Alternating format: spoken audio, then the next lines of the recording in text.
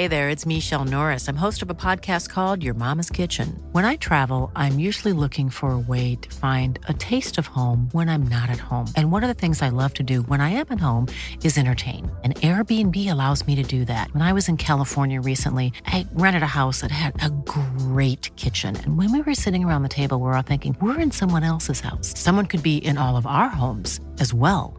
If you have a home, but you're not always at home, you have an Airbnb. Your home might be worth more than you think. Find out how much at airbnb.com/host.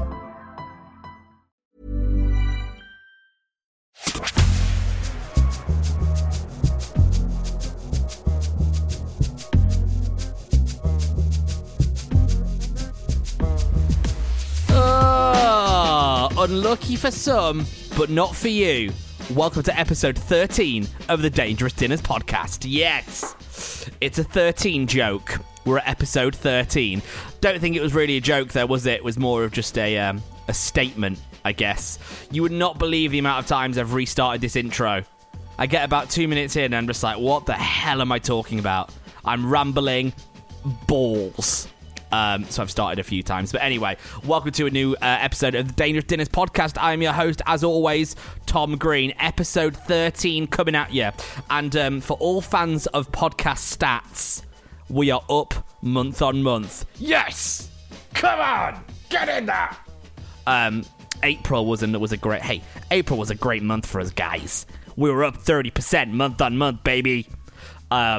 I imagine that's what it's going to sound like when we have the Dangerous Dinners AGM and all the shareholders there. What's the growth? We're up 30%. Buy low, sell high. That's how stocks and shares work, guys. Anyway, welcome to a new episode. And today's episode is a special one because we are joined by Leon McKenzie. And this isn't any episode of the Dangerous Dinners podcast. Oh no, this week we are doing a Mental Health Awareness Week special because the second week of May is Mental Health Awareness Week. So I wanted to do something to support that. I've been involved with the charity Calm for a while, campaign against living miserably, supporting mental health in men across the UK and the world. Actually, it's the biggest killer for blokes, suicide, which is really, really sad. So, we're going to do something a little bit different this week. We are joined by Leon McKenzie. What do we know about Leon McKenzie? He is from Croydon. He is a professional boxer. He is a professional footballer, having scored goals in all the football leagues in the UK. He's played for Crystal Palace. He's played for Norwich. He was in the Premier League. He's a very, very famous footballer. But he has had his dark days and he has had his battles with mental health his whole life. Really, and we explore that throughout the podcast. So this episode does come with a little bit of a warning because there are topics in this episode which some listeners may find distressing. However, I think these conversations are really important to have. So in support of Mental Health Awareness Week and bringing the conversation of depression and anxiety and male suicide to the forefront, I'd like to introduce to the podcast Leon McKenzie. The Dangerous Dinners podcast with your host, Tom Green. One celebrity guest, one spin of the roulette wheel, and a tour of the best and worst takeaways, which are delivering to us tonight. What will it land on? We let fate decide. Up for grabs today, we have the poorly reviewed Kansas Fried Chicken, everybody's favorite Lahore Karahi, and if it all goes wrong, Pizza Palace. But before we do that, it's time to meet our celebrity guest. They're famous, they're funny, and they just arrived downstairs. It's time to bring them up. Please welcome... It's Leon McKenzie! Hello, how you doing? I'm not bad, man. How are you? I'm good. I'm just, battling on. Yeah, thank you so much for joining us on the podcast, Leon. That's all right. It's a pleasure. Sometimes you have to put yourself forward and support others, don't you? So I thought, being that you used to be my neighbour, it's all the least I could do. I was going to say, I think we should be open and honest at this point to say that we do know each other a little bit because I was your neighbour when I lived in East London. That's correct. You was my neighbour for a very short while. You got eye contact with me and you moved up shortly after. I don't know about that. I don't know about that at all. Nah. Yeah, when I first moved to London, I won't give exactly, but I moved to East London, and you were one of the first people I ever met. And I think my favourite story about us knowing each other is you drove me to the hospital. Oh, yes. Your hand. My hand. You was pouring with blood. You knocked at my door and I thought you'd been in a fight or something. But obviously you had an accident. Yeah, I had to drive you to the hospital. I cut my finger basically off while I was doing some washing up, and there was blood everywhere, and I called my mum, and my mum said, "Oh, you'll be fine, don't worry, just go to work." And I said, "I don't know, Mum, I think I need to speak to Leon. He's a boxer, he'll know about hand injuries." And I went downstairs and I knocked on your door, and I remember your face going, "Bloody hell, yeah, you probably need to go to the doctors for this." Yeah, because it was quite a bad wound. So yeah. How many stitches do you have? I can count them on my finger. 1, 2, 3, 4, 5, 6, 7, 8, 9. So yeah, so I was right then. Yeah, good observation. Oh, mate, you were more than right. For this injury, I was taken into surgery. I had to have physiotherapy to get my finger to move all over again. I basically cut through my finger completely, through the tendons, through the muscle, with a cut plate. Wow.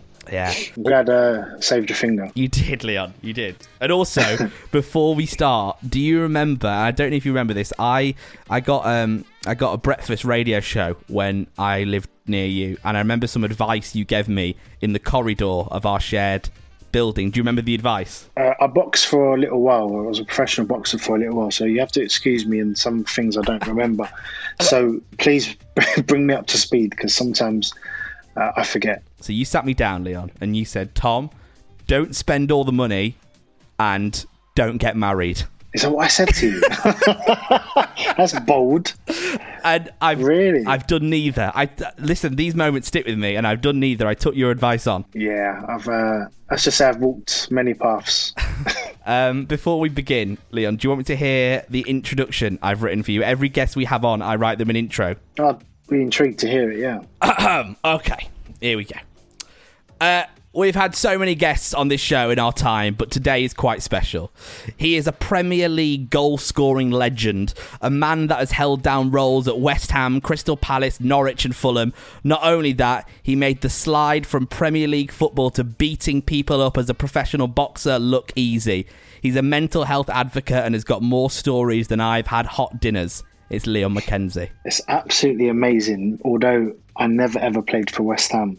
Oh, what? So I don't know who's giving you that information. Oh, I've played against West Ham a few times, and I would like to say I don't really see myself as a Premiership legend. I played Premiership football, but I'm not a Premiership legend. I guess I am just me. that had the opportunity to play professional football. I played in all English leagues, scored in every league, and yes, what makes me a little bit more special is at a late age, after my football career, I went into boxing. So, yeah, excluding the I'd say the legend bit and the West Ham bit, I would think that's brilliant. Listen, I will accept that you never played for West Ham, but I won't accept that you're not a Premier League legend. I read that at one point for goals scored, it was you and Michael Owen. Is that right? Well, Michael Owen was me and Michael Owen. We played it against each other in the Liverpool. He was playing Liverpool. It was FA Cup. It was for the FA Cup youth. So we met then back way back when I was younger. So that's where we first. But we was both prolific at youth level. And as I made my professional debut at 17 years old, he went on to become pretty special himself. So. Yeah, that's how we met. Now, before we get going into the podcast, it is called Dangerous Dinners for a reason. Leon, behind me there is a giant roulette wheel of the best and worst takeaways in where I used to live, but your local area. Okay. And because I used to work on the evening show on the radio, I know a hell of a lot of these takeaways, and you are in for the ride of your life tonight. Can't wait to find out what it is. What's your takeaway heaven and takeaway hell, by the way? What would be good from this and what would be bad? Well, I hope it's vegan. If it's not vegan, it's not going to work. Oh, so you're vegan? No. I was going to buy that. I would have bought that. No, do you know what? I am. My girlfriend at the moment is very kind of in touch with all food, and I do eat the wrong food, to be honest, a lot of the times. But I'm not a vegan. I'm probably pushing towards more vegetarian. I'm trying to lay off meat a little bit, if I'm honest. So I'm trying to go down more sort of towards the fish, and then we'll see where that sort of goes. But I have meat in special occasions, I reckon. Okay. This could be a special occasion if it's anything that I think it's going to be. I'll spin the wheel behind me, and Leon will find out what you're having for dinner tonight. 3, 2, 1.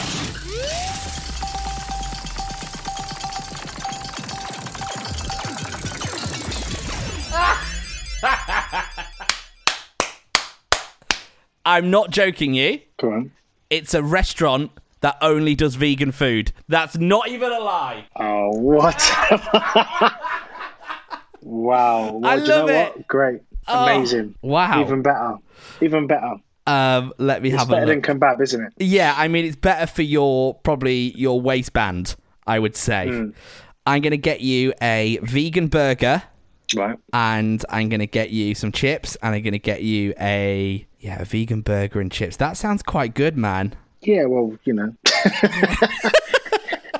I'm pushing towards a vegan, but yeah, hopefully it tastes amazing. Yeah, let me send that out to you. Okay, here we go. Yeah. Right then, I've got probably an hour to get to know you, Leon, and there's a lot of questions I want to ask, and I'm going to start here.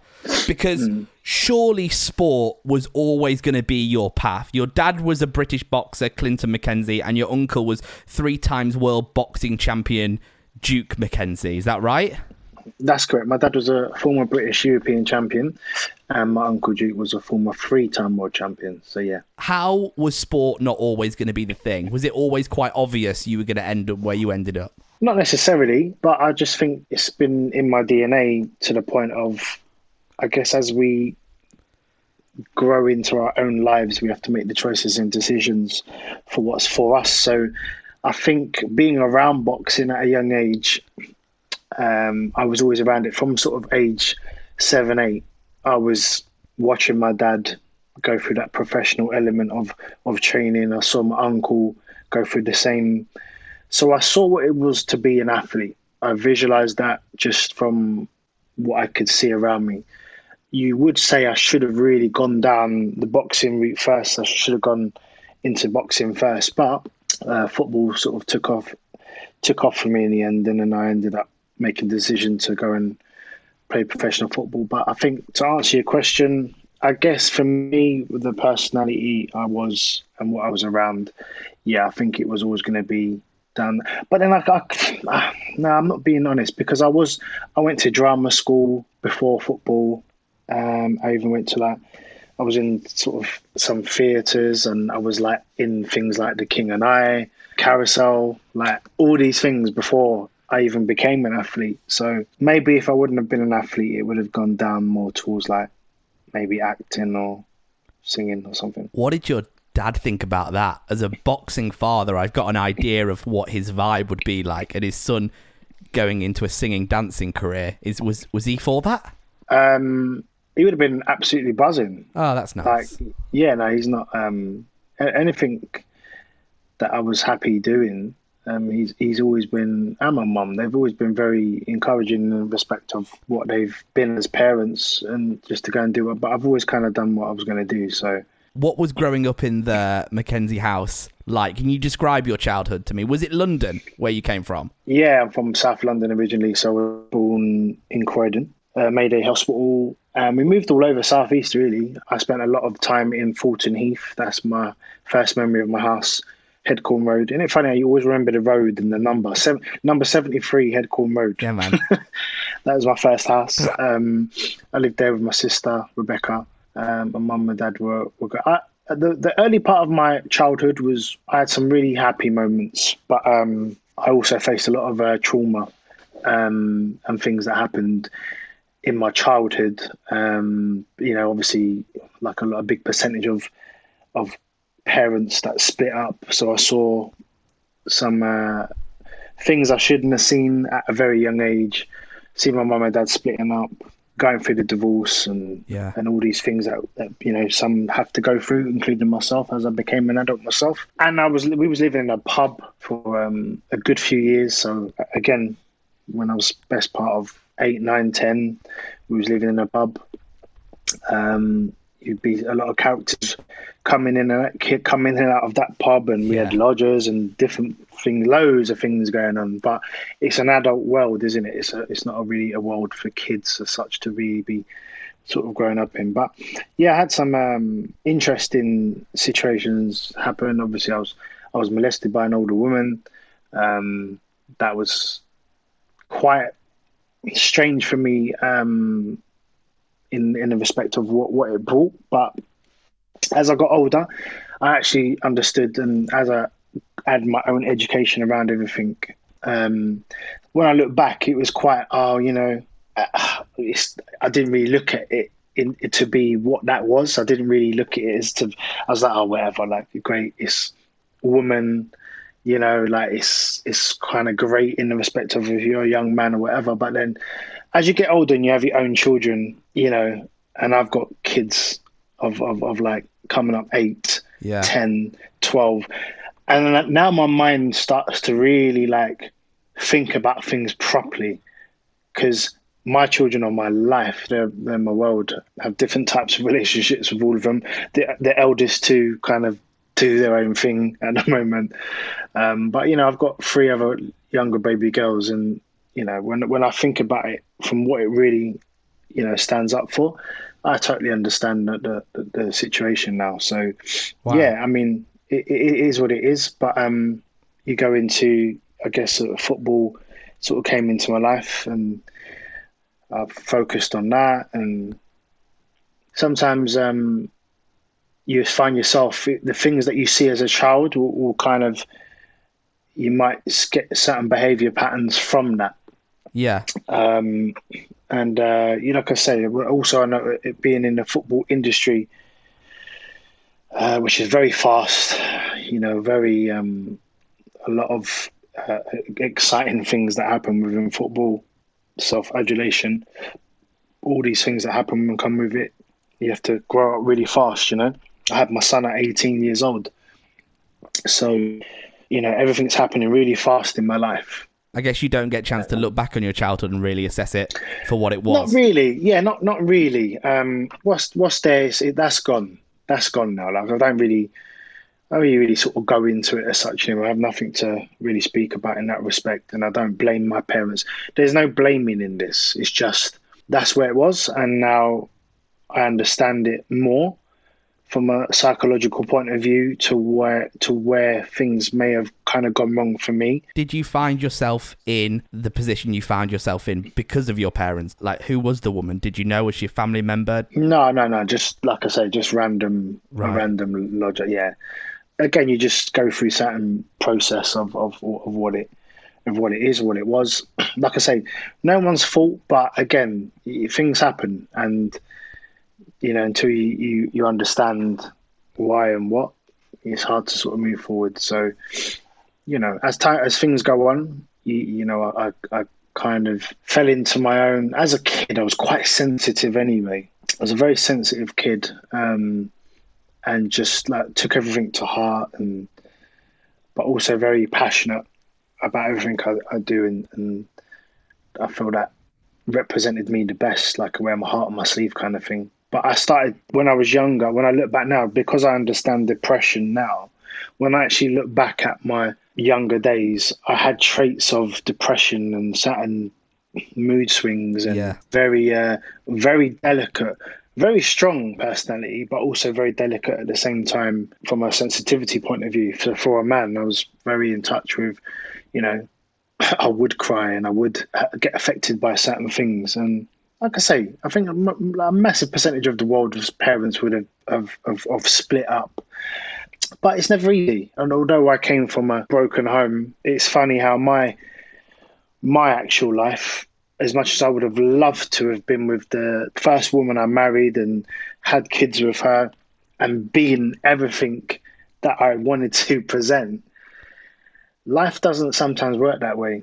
And I kind of went down the same sort of route, and I have a lot of attention within football and made some bad choices. Some were my choices, some were not. It's just understanding how life can go sometimes, and this is circumstances that happen in life. Yeah. You know, we'll come back to what happened later down the line, but I'm going to ask you a question at this point, which is, do you think everything that happened to you, as I say, we'll cover it later, would have happened to you if your childhood wasn't what it was? I think it would have been different. It would have shaped me differently. I think a massive element to childhood and your upbringing, and you know, maybe certain things you do see at a young age that you shouldn't see, can maybe play pretty crucial in years to come, sort of thing. Because that, I've said this on this podcast before, but parents splitting up as a child was always one of my fears. And it really haunted me for years and years as a child, the idea of my parents splitting up. Because for a child, that is such a traumatic thing that you have no control over. And my parents are still together. I'm fortunate in that way. But fantastic. Only a few years ago did I sort of realise that if they split up, that wouldn't be the end of the world. But I'm 26 now, and at least for all my childhood and my teens, the idea of them splitting up was terrifying. Yeah, I mean, it is. It is a trauma. It is part of that. I think, you know, going through that, and no one wants their parents to split up. And I think some kids just take it harder than others. Everyone's got their own journey. You know, I can only really speak on my own journey. Yeah. And what's affected me and what hasn't, and so forth. So, you know, my journey is what it is, and what I've tried to do is try and be the best I can be moving forward. Like I say, with plenty of mistakes along the way. Well, I say mistakes, just plenty of bad choices along the way. Things happen. Life happens, right? Yeah. When it's my life, it seems to be that way, yeah. And you have self-admitted you weren't the best at school. Education wasn't your thing, no? I was hardworking. I just wasn't... School just wasn't for me. I think if you go back to my high school, I went to a school in Causton called Woodcote High. And if I take myself back there, I was actually very, very popular, believe it or not. Listen, I can believe that. I was very, very popular. You know, I had a lot of friends and a lot of girlfriends, obviously, which is another story. And listen, I can believe that. Yeah, but so you know, good and bad with it. But yeah, I kind of I was never really, again, fantastic at sport. You'd see me in all the teams. You'd see me doing all those types of activities and anything kind of hands-on, but just to sit in a classroom and learn about whatever it was they was teaching at the time, just didn't make any sense to me in my head. I couldn't get around the logic of, okay, so how is this going to help me in a job? Is algebra, can you just explain to me? Like, I couldn't, how's this going to help me go into a job, sort of thing? You know, I left school with pretty much nothing from an academic point of view. I look back now and I definitely think, you know, tell anyone, any advice I was given, if I was given now, would be to definitely do the best you can and get as much qualification as you can. What annoys me is that there's so many people with so many degrees and all these master degrees and everything, and they still can't even get the jobs they want. Yeah, I know. So how does that even work? I know. So you could be so fully qualified, academically just so gifted, yet not even in the jobs that they want to be in. So for me, it's like, really? Yeah, you're in a marketplace right now where you go to a job and they're like, okay, cool, what's your experience? You know, like, well, how am I supposed to have experience if I can't get a job? It's a vicious cycle, you know? Yeah, I can imagine. So, yeah, I was always pretty decent at school, but I just done what I needed to do for me, really. Yeah. There was always a few teachers that said, like, you're not going to make it and you're not going to do it, blah, blah. So it was so lovely to go back to a few of my schools and do like an assembly thing. And man, I'm so sorry to hear that about your childhood and hear what you went through, because I never knew that until today. Okay, no, don't be. I mean, there's nothing to be sorry about. I'm an open person, so everything I do around speaking about mental health, everything I do to give back, everything I do to try and inspire, you know, it wouldn't make sense for me to not give you my all. There's no point doing this if I'm not giving my all. And whoever's listening, you know, it might ring true to someone. It might ring true to say, you know what, okay, these things can happen in life, but you know what? You can still fight back. You can still do the best you can do for your own life. So, to change tact ever so slightly, in school, is it true you wrote letters to football clubs asking if you could play for them? That's correct. So I wrote to every league club. Just before I was about to leave school, actually, I wrote to every league club just asking for a trial. Every single one wrote back. Well, not some actually didn't write back, but most of them wrote back and just declined. Just didn't give me that opportunity. But the funny university kind of story around that is that a few years younger than me, there was a kid who was the son of the youth team manager of Crystal Palace. Now, what I didn't know is that Crystal Palace actually had been watching me for quite a while. He's only to had a conversation with his son, Mark, at the time. And he's like, oh, you know, my dad and that, you know, Palace are watching you. And I was like, what? Wow. Hello, is there, can I get a number? I'm trying to get a trial, please, can I? And I obviously got his home number. And I remember, such a nervous call for me it was. I remember just after, I think it was one Saturday at a weekend. I was might have just finished school actually. And it was just one Saturday, and I made that call. I was so nervous. But I put my all into that call, such desperation in it. And I just said, please, can I have a trial? Yeah. And he's like, yeah, I know what you're about. I've been watching you. Da-da-da-da.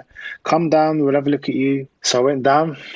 6 months I was on trial for. Jesus. Longest trial ever, by the way. Wow. 6 months. But they probably done that on purpose to see my character, to see if I was a little bit different towards who was there, and to see if I would improve. But that's exactly what I did. It wasn't like I had just this vision of getting this contract. It was at YTS at that time, yeah. So Youth Development Scheme. But every day, I worked harder than probably everyone. And there were the kids that were there at that particular time when I first joined Crystal Palace. The strikers at the club were so far ahead of me from a professional element and level.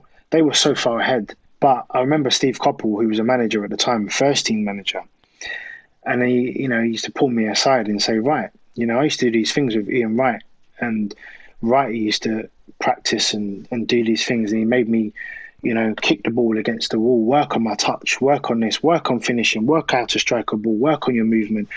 I'd done that tirelessly, and probably the best part of a year later, I became one of the best strikers in England. Wow, just through hard work. Literally. Do you remember when your big break came, when you moved from being a under-21s player to actually rolling out with the full team? Yeah, I mean, I was 17 years old when I made my professional debut, but I was playing in a youth team game one Saturday, and I scored a hat-trick in the first half. And I remember Ron Knows, bless his soul, who's not here anymore, who was the chairman of the football club of Crystal Palace at the time. And they both brought me off, Steve Coppell and Ron Knows. They both brought me off, and I was like, I don't understand, why have I come off? And they said, oh, listen, Dougie Friedman, who we've just signed, he's cup tied for next Tuesday's cup game against Southend. I said, oh, right, okay. But here's the thing, Leon. You're going to play. Wow. I literally, when I mean, I was just like, I cannot believe what is happening right now. I was screaming, like, is this a joke? All your Christmases have come at once. Yeah, I couldn't believe it. Yeah, and I built up, and then I played, and the beautiful story to that is that I was so sort of calm, but I'd visualized this moment for so many years.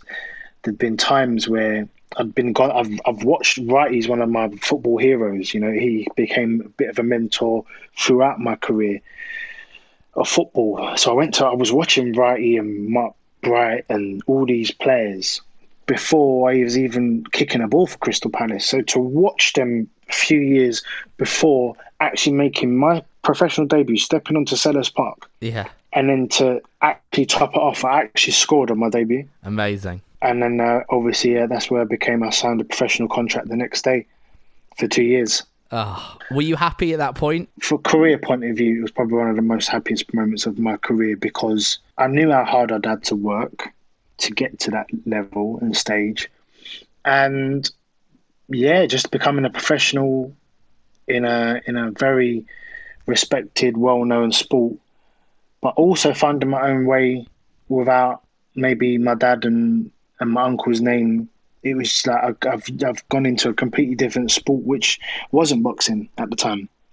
So I found my own way, and I was proud about that. Was that important to you to do something without them hanging over you, as in, it's Leon, there's obviously he's boxing, obviously he's getting in the ring because of, you know who his dad is? Was it nice not to have that? This is the interesting thing about it, because I never kind of looked at my dad and uncle as and made it an excuse in my life to say, well, I can't go and be something because they've achieved world titles and British titles and European titles and fought in the Olympics against Sugar Ray Leonard, and I can't compete with that. I never told myself that. Yeah. As opposed to my eldest two children, they find it really hard. So especially my son, he's found it really hard to find himself as a man. So he's found it really hard to have me as a dad. Yeah, I get that. With everything I've achieved, which hurts my feelings so bad. But again, I've got to try and understand him. And, unfortunately, he didn't have the same mindset as me as I did towards how I looked at it. But that doesn't take anything away from my son of how he truly feels. So there's that I've had to understand and learn. But no, it was never a problem for me because of my family, no. I remember when we sat in the stairwell of our building, I remember you told me a little bit about this, about when you signed to a proper football club and started earning serious money. You were telling me stories when the money started rolling in, you knew how to spend it, right? Yeah, I never been educated. I know. It's funny now, but it's a very serious position in your life when if you're not educated around money, oh man, it can really grab you and bite you if you're not prepared. Because then when you've got it, you have no idea what to do. Well, it's education, isn't it? It's education. If you're not educated in how to handle money and my dad wasn't very educated in that field, and I just wasn't educated around handling money. So for me as a kid, to be earning the money that I was earning, and I was just, I had a fantastic time. I spent how I spent, and that's how it was. You know what I mean? Unfortunately, was with the wrong woman. At the time, I was probably at the peak of my earnings, unfortunately. But again, it's part of life, and I had to go through certain circumstances and understand that. But I think a lot of it's just down to education. I wasn't educated around money. It's not because I didn't want to save or, want to keep money. I'd done some good investments and done some bad investments. When you look back on that period in a positive way, what was the one moment when you spent the money and you were like, this is amazing, I'm a boy doing good? Well, when I bought my house, when I bought my first property, which is probably the one I've ended up back in. Yeah. Imagine that. I mean, I've had a few houses. Yeah. I bought this back in 2009. But that, that wasn't my first. But my first house that I bought was a very happy moment for me, because it wasn't just a kind of normal little house. I bought a solid house. Yeah. And it was very proud. It was a very proud moment. But again, no one prepares you for divorce. No one prepares you for, what can happen in where your life's supposed to really go. The journey, we can't read it, can we? So we might be able to try and orchestrate it the best we can. But whatever cards dealt with us, dealt to us, is sometimes the cards you have to face. So, yeah. And that divorce, I remember you telling me, took a lot of money. Yeah, I was playing Premiership football and so forth. Unfortunately, like I say, money, you'd be surprised what money can do to people. Money can turn people the wrong direction, and money can make people maybe understand and be more, show gratitude around it or whatever. But money can turn people funny, and especially when you haven't really had much of it. And unfortunately, been a couple of occasions in my life, even with certain friends and influence I've had in my life, where when I've had a lot of money, there's those people right in, they're very there to be seen. But unfortunately, when that sort of leaves you, many leave you as well. So again, a different part of understanding. Yeah. And education. Before we move on from football and talk about the rest of your life, what's your happiest moment on the pitch? What's been the thing that you're going to tell your grandkids? I've got a few happy moments. Obviously, the debut, my Crystal Palace debut was iconic. I'm a 17-year-old kid. And that story is always special because of everything that I had to achieve beforehand. But I would say the real kind of hero goal for me, or goals, were my 2 goals against Ipswich for Norwich City, which was a derby, a massive derby, which I didn't realise how big it was. Amazing. I actually scored 2 goals on my debut for them, and that was just like, wow.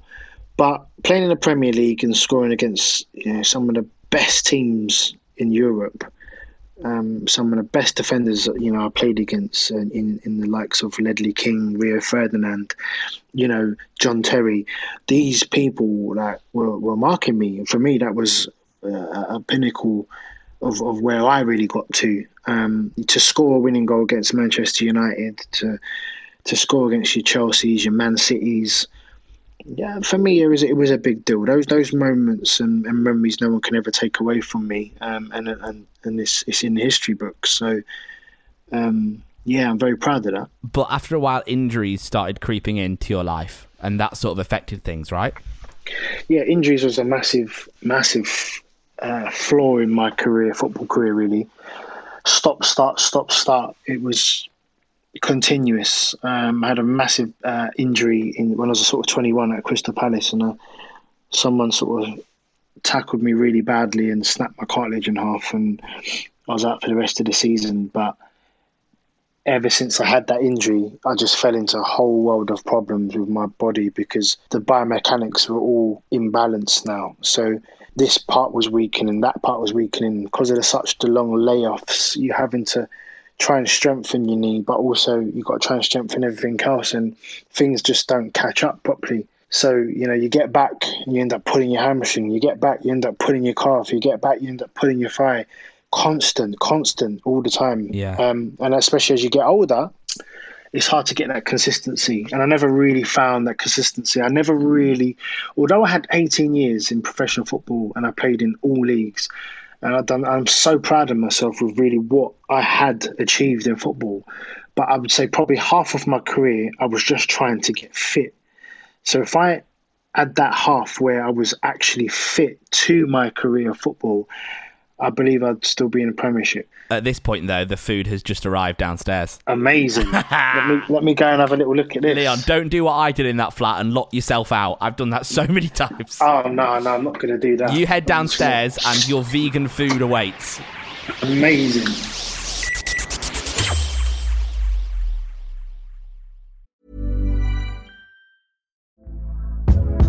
Hey there, it's Michelle Norris. I'm host of a podcast called Your Mama's Kitchen. When I travel, I'm usually looking for a way to find a taste of home when I'm not at home. And one of the things I love to do when I am at home is entertain. And Airbnb allows me to do that. When I was in California recently, I rented a house that had a great kitchen. And when we were sitting around the table, we're all thinking, we're in someone else's house. Someone could be in all of our homes as well. If you have a home, but you're not always at home, you have an Airbnb. Your home might be worth more than you think. Find out how much at airbnb.com/host. Millions of people have lost weight with personalized plans from Noom. Like Evan, who can't stand salads and still lost 50 pounds. Salads generally for most people are the easy button, right? For me, that wasn't an option. I never really was a salad guy. That's just not who I am. But Noom worked for me. Get your personalized plan today at Noom.com. Real Noom user compensated to provide their story. In 4 weeks, the typical Noom user can expect to lose 1 to 2 pounds per week. Individual results may vary. Oh, Leon, you got the food. I have the food, mate. Much appreciated. Lovely. Do you know what? It's the first time I've had an actual vegan burger. It's actually all right. Yes, this is success. I can't believe it. I wasn't expecting it to be nice. So go on, talk me. Is it like fake meat vibes? Well, I guess so. I mean, yeah, I guess. I guess so. I don't know what kind of. It looks like chicken, to be honest. Great. So this could be the start of your journey to becoming a full-time vegan. Yeah, well, I work on it, mate. Like I do most of it. Just love my food too much at the moment. So you've having a bite already. You've done it. I've had a little bite now, so you'd have to, yeah. Oh, Hopefully the listeners don't mind me having a little munch now and again. No. You've spoken openly about mental health, and I think it's really important for men to talk about it because we often bottle things up and don't speak openly. But can we talk about December 2011 and the start of 2012 in your life? December 2011 and the start of 2012? Yes. Okay. Well, I was coming towards the back end, so I would have just been coming out of football. Around that time, I would have had a situation where I had to go to prison. So, did you miss that? No, I know about that. So my understanding of this timeline, and this might be completely wrong, is no, you've got the timeline of you're thinking about my suicide attempt. Yeah. So the time where I totally fell really into serious depression would have been around sort of 2009, 2010. Okay. That's it. So I would have been at Charlton Football Club. That's basically the season where I tried to check out a life, you know. I was away from my family at the time, staying in a hotel for a number of months. I was coming off the back of Coventry.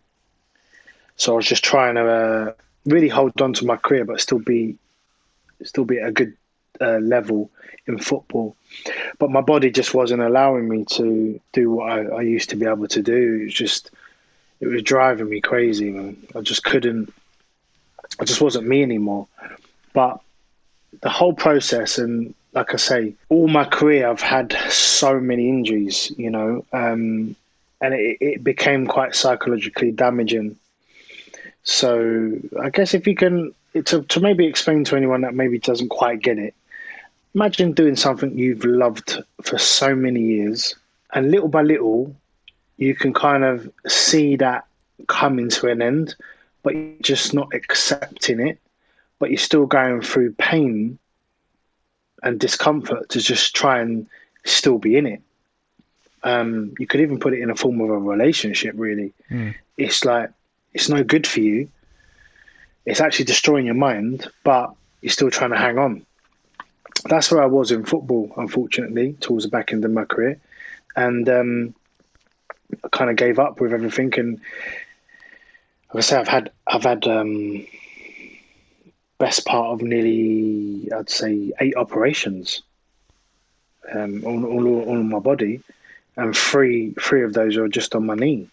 So it's took its toll, and it got to a point of one afternoon I got myself back playing, so grateful to get back playing again. And one afternoon I was in a training session with Charlton and I tore my hamstring really badly. Excuse me. And I always tell this story because that walk from the training pitch to the actual treatment room was, you know, one of the longest walks of my life, because in my head I've kind of given up on life slowly. As things go on, it's to try and educate people. You know, sometimes people will say, well, how can you do this? And how can you try and kill yourself? And, you know, you got kids in that. And I'm so aware of everything. I totally understand the dynamics. But to try and put it in a simple phrase is that when you're in that position where I actually believe that my life, you know, people's lives, including my beautiful children, they would be better off without me, because although I am their dad and I am a husband at the time, and I'm not presently there, like I am completely gone. So my mind had totally broken down to the point of like, for me to even be even thinking about them thoughts, there's a serious problem that's about to happen. Luckily, I was fortunate to wake up in the hospital the next day, and you know, something happened to me after doing that. You know, seeing my family crying, understanding what I could have left behind in my children, understanding what it would have done to them, of me, you know, maybe being successful with that, because some aren't. You know, my sister wasn't. I've had a sister, you know, called her my sister because we grew up as babies. Gone, took her life, 23 years old. My uncle took his life. Do you see what I'm saying? So some people don't make it. And it's not a feel sorry for me story. Like, no, I'm sick of people. Yeah, I'm not. But there's, unfortunately, there's ignorant people out there still who'd be like, oh, you know, okay, well, we've heard this before. No, you haven't, because suicide is the biggest killer in the UK, especially for men. Do you see what I mean? Yeah. So no, you haven't, and that's why it's so important for people like myself. Yeah, I have a bit of profile, and there's people that have more profiles than me, and there's people that don't. But the point is that when you're in those positions, it's all about talking and trying to find the courage within to maybe not go down that line. When you walked into your hotel room that night, you made a conscious decision, which felt logical at the time, that you would never walk out of that hotel room again. It felt logical, Tom, because I just wasn't well. Yeah. I had enough of life. I was so unhappy. Rubbish husband, rubbish dad probably at the time. I just wasn't me. I didn't like me anymore. So I guess it got to a point where, yeah, I'd been planning it for a little while. I'm not going to say how I planned it and how I did it out of, you know, I don't want anyone sort of trying to copycat or you're listening to this and like, that's the way. It's not the right way to do it. It's not the right way to do it. But I totally understand when people are in that vulnerable, desperate position of, not even to a point of it. Mine wasn't even really so much of a cry out for help. Mine was just not really knowing what's going on with my mind and what it is doing to me. And I'm very fortunate to even be speaking to you today. You know, and I always say this, if I look back, if someone would have told me at the time I woke up in that hospital, or furthermore, at the time I was about to end it all, that particular evening, and I'd probably cried half of the day before I actually attempted to do that on my own in this hotel room in Bexley Heath. I probably just cried most of the day. But if someone was to say to me, Leon, listen to me right now, if you hold on, this is what's going to happen in your life. You're going to come through this. You become a professional boxer and fight at elite levels and win titles and fight for championships. You're going to retire from boxing happier than you was when you were playing football. You're going to become a worldwide mental health advocate. You're going to have your own show on TalkSport and become a co-host around the same kind of topic and the same area, again, helping people. And you're going to have a massive documentary film that is going to change the game. I would have looked at them like, are you crazy? Yeah. So this is why it's so important for people to understand, as much as you can feel so low and so desperate in that position of not wanting to be here anymore. This is why it's so important for that person that's going through it to say, you know what? Let me hold on. Let me fight it. This is where you do fight it. Because as much as life can be so down, also life can change just like that. And I'm a true testament of that. Is there anything someone could have done on that day to help you? Is there anything someone could have said or reached out to you? Like, I just want to know how I. Well, you got to understand. I'm from a sporting background. So within the sporting industry, it becomes a business. So the person that I heard was my manager at the time, who said maybe it's best you do retire. Right. You know, that was his words, but that's not his fault. He just had no education in what he was maybe going to try and thought might have comforted me. Actually sent me worse. It's all about educating yourself in this area, because any one of us can have a breakdown. Any one of us. We've all got triggers. What affects me might not affect you, but what affects you, do you know what I mean? Yeah. Could affect me or whatever. It just, we've all got our own journey, but we've all got triggers, and life circumstances can change anyone's thought process and change your life. And it's about being honest with your loved ones, having an understanding in being true to yourself, but, you know, not giving up on yourself. When you woke up in hospital the next day, what was that like? Were you relieved? Were you No, like, this is another thing. I wasn't relieved, because when I actually woke up, one of the things that broke my mum's heart, and this is where people will say, well, you're selfish. This is a selfish act. It's not so much that me being selfish. It's me actually just, I can't cope with what's going on in my mind. I am not well, right? For me to wake up in hospital and say to my mum, oh, it didn't work, then I'm still here. Like, she burst into tears and walked out. Do you see what I mean? So all these things, you know, affected so much of the journey, so much. It affected my parents, it's affected my kids, it's affected everything. My only thing I can do to this day, since I came out of that hospital back in whenever it was, since I came out many, many years ago, all I've done is try to inspire, try to speak, try to save as much people who were once in a position where I was, who are in a position where I was, trying to get them that fight it spirit, get them to hold on. If I told you the amount of messages and emails and the people that message me to say, do you know what, just to say thank you, you've saved my life, like DMing me that. Sometimes I'm speechless. Sometimes I look at it like, oh my God, like there is a purpose in this. This is what my purpose is now. You know what I mean? Yeah. You know, I don't have no career. Career-wise, my competing days are over. That's all done. That's finished. Now it's just about trying to be the best I can be, but also trying to find that peace within myself. I've carried a lot of guilt for so many years, a lot of pain, a lot of tears. And no, it's not about feeling sorry for myself. It's just about understanding your own journey and what you do moving forward. Yeah. And I think what's scary, and I've seen this quote from you, is that wasn't even your darkest day. And that's what's so scary, is after that point, things didn't get better instantly for you, did they? Which is terrifying.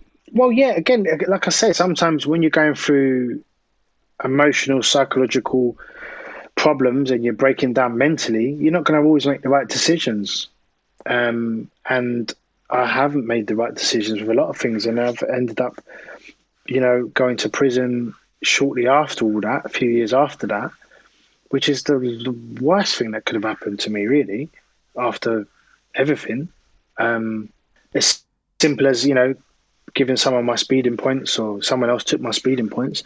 The fact of the matter is that I broke the law, and when I say they made an example of me, I'm not even going to put it down to them making an example of me. I had a bit of a name, and they took it upon themselves to put me in an ACAT prison with murderers, rapists and paedophiles. I've never been in trouble in my life. Wow. And I just felt like maybe there could have been an alternative solution to maybe actually put me into prison. But you know what? Take it on the chin. I made some mistakes. Take it on the chin. Done my time. But inside I made it sure and apparent that I would try and be as productive as I can while I'm inside. Therefore, ended up writing my autobiography while I'm inside. So I've done a diary inside so much time.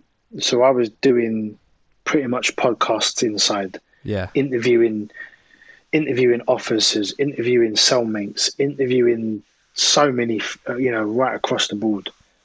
Where I came out, and little did I know, again, universe, that I'd have a publishing company approach me within a week of me being out of prison. Say no. Have you thought about writing an autobiography, Leon? We'd love to publish one for you. Really? I've just pretty much wrote one. It. Yeah. So you take the rough with the smooth. You know, I've had to take some knocks. What I know is about my character, the amount of knocks that I have taken, many don't come back from the amount of things that I've been through. Many don't come back from. So, you know, my message is for those that, you know, do find it hard at times or whatever, can't really find the reasons around why they're finding it hard, but is to understand and find out what value you do have in your, what is the love in your life, and what gratitude can you show around actually how lucky. Because listen, there's people worse off than me. There's people worse off than you. There's people going through their own journeys that are terrible, and we see things all the time which are shocking. But you know, one can only go based off of my own journey and experiences. And like I said, I've walked many paths, but my path now is just really about trying to be the best I can be. And I'm far from perfect, because everything I've expressed to you and spoken to you about is really an understanding of mental health, trauma, and a part of addiction. So when you go through all these things, so how I dealt with my depression is I sort of, women were my go-to. So depression used to feed off of that. Yeah. More so. It's like you know, you got drug addicts and you got alcoholics, and, you know, their go-to is what they go to, right? So mine was you know, sort of women, and that wasn't necessarily down to always a sexual nature.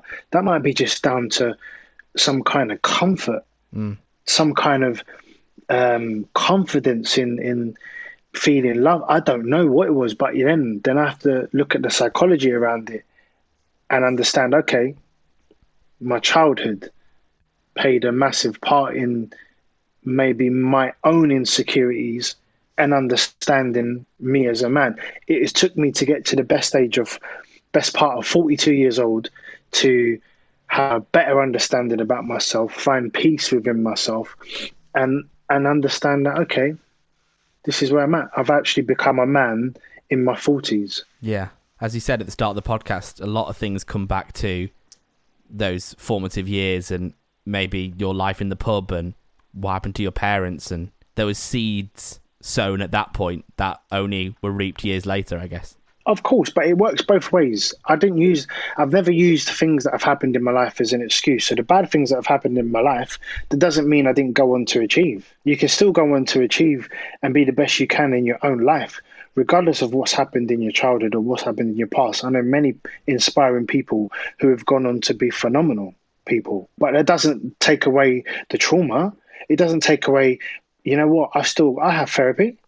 I have a therapist. I still have to see my therapist every so often just to get things off my chest, just to speak. You still got to do the work. You still got to try your best to be the best you can be. It doesn't just go overnight. When you're dealing with something like depression, it don't just vanish. You got to continuously work and know what's best. I think the only thing that I appreciate now is that when I have a certain bad bout, or when it comes, or have a bad day, I just got a bit more armor to sort of like put on my armor and fight back, sort of thing, you know. Yeah. So I know how to deal with certain things. But yeah, for sure, it works both ways. And you found boxing? I found boxing. I turned professional at 35 years old. Imagine that. Wow. Imagine stepping into a professional boxing ring at 35 years old. In Bethnal Green as well. Jesus. In Bethnal Green, York Hall. But I wasn't, like I say, it got to a point, is that because I went through my second divorce, and I had to move out of my matrimonial house, and some real, that was another lonely year in itself after everything as well. That's another lonely year. Yeah. You know, coming out of prison, you know, and then having to go through that process, horrible. And I had to again find the strength to sort of hold on. So although Tyson Fury says about, you know what, boxing saved his life, and you know, he's fighting back for mental health, and that's fantastic. It's a fantastic attitude to have. But I did this way before. You know, what happens in the celebrity world is that as a celebrity, or anyone that's maybe has a bigger celebrity profile than yourself, the moment that they say something, people automatically listen to that, right? But if I go back over my life and I look at when I turned to be a professional boxer, I got into professional boxing ring because I was fighting back. I didn't want to be in a position where I once upon a time, and I wasn't about to give up on my kids. So when I jumped into professional boxing ring at 35, it wasn't just to jump in to achieve in another career. It was to jump in to prove to myself that I had the capabilities of fighting back in my life. So I said it way before, just to put that out there. And you did. You fought back. And I did it. And I fought back. And I little did we know, I won our first, an international Masters title belt. And I went on to fight for English titles, Southern area titles. And, actually my last fight in 2017 got Fight of the Year, although I lost that fight. What a heroic fight it was. And took a lot from it because I gave my all, I gave everything, and I think Father Time just said it's time. But I retired the next day from boxing in a happy place because I know that my body and everything, my heart, everything I have given in my life, it all left me. I couldn't compete anymore. And then, like I say, I'd been planning through where I was boxing, so I'd been planning, doing all my speaking stuff now. I do stuff for a company called LAPS, which is Life After Professional Sport. I bought shares into that. And that allows me to go into under 16s, under 18s, under 23s, all the Premier League, speak to the kids, prepare them for life after football, prepare them for the things to look out for. Obviously now co-host at Talk Sport, which has been fantastic as well. Leon, I feel like I could talk to you all night, but as a friend and as an ex-neighbour, yes, mate. Have you found happiness? How are you now in 2021? You know what? It's always I got asked this question many months ago, actually, and every time someone's asked me, "Are you happy?" I will probably say no, but now I've looked at it from a different outlook. So if I asked you, I said, "Tom, are you happy? Are you happy?" Am I happy? Yeah, on a real. Am I happy? I suppose I am happy some days. I'm not happy other days. I'm more happy in my job than I ever have been. And I'm very much a person that likes to have goals. I'm like a dog chasing a car, right? If I'm chasing it, I'm distracted. But then God only knows what I'd do if I got the car. Does that make sense? Right. Makes total sense. So what I took from this is someone said to me, or I asked them the same question I asked you, and do you know what he said to me? His name was Tristan. He said to me, when I say I'm happy, I'm not happy all the time. No. It's moments. Yeah. Happiness for me is moments. And that's my answer. So I can be happy momentarily, from a moment point of view, I can be happy, but there are times where I'm not. So yeah, very similar. So yeah, that momentum of understanding that, it's all about moments. So sometimes I'm happy and sometimes not. And it's understanding and trying to get that balance, but not to beat myself up on the days that I'm not. But ultimately, I can be happier for sure, but I've got to be grateful for what I do have still. Yeah. And that could have been, there was a point in your life that could have been nothing. I mean, to even really go back and say, yeah, it could have been this, it could have been that. Well, it was that. It didn't beat me. Yeah. We still rise. Liam McKenzie, thank you so much for joining me on the Dangerous Dinners podcast. It now feels ludicrous and completely out of context to ask you how is your vegan burger after we spoke. It's cold now, that's all I know. So I'm probably going to warm it up and have a big mouthful, because when you speak about certain past and topics of this magnitude, it is quite draining. So but like I say, I'm not sure what you've done from a podcast point of view with others, but apologies for it being so deep. No, this I is... can't be any other way. But when you ask certain questions, I have to be true to myself, but true to everyone listening, to give them a better understanding on the whys and what can, how did I get through this, and what is it? Do you know what I mean? That because some people still don't understand the whole mental health aspect of things. So again, if anyone was a little bit, it's a bit deep, I apologise for that. But there's someone out there that really needs to hear it. I think the opposite. I think no one thought that. Anyone who's listening to this right now only thought that it was insightful and that you have an amazing story to tell, and that we're glad you're all still with us. You can read all about your life. You've got a book out, which I've read, and you're writing another one. Yeah, I'm just in the process of starting number 2, part 2, because as you know, from when I wrote my book, which was released in 2012, there's a lot that's happened since 2012, which I need to be, totally honest about, and again put it out there with power, but with the right message, and that's it really. But if anyone wants to follow me, I'm on Leon MCK Insta, Twitter at Leon Mackenzie 1. Yeah, man, just lock in. I've got a big film coming soon this year, so I look forward to you guys seeing that. Keep on chasing the car. Always. Thanks, Leon. Take it easy, man. God bless. This is the Dangerous Dinners Podcast. Very good. Very, very good. Thank you so much, Leon Mackenzie, for giving up your time and joining the Dangerous Dinners Podcast. Different one, that, wasn't it? It was a Mental Health Awareness Week special. Leon is a big supporter of the charity Calm, which if you ever need to reach out to, is online. It's on Instagram. It's on Twitter. I think they've just got the website is, let me have a look. thecalmzone.net. That's the place to go. The campaign against living miserably. He's a big supporter of those guys. I feel like today's episode was really important. It's important to have these conversations. Sometimes hard to listen to, but I think we should probably should, shouldn't we? Anyway, we'll be back for another episode 14 next week. If you've liked today's episode, if you feel like you've learned something, please share it, please pass it around, give us a rating, give us a review, and we will see you same time next time. Bye.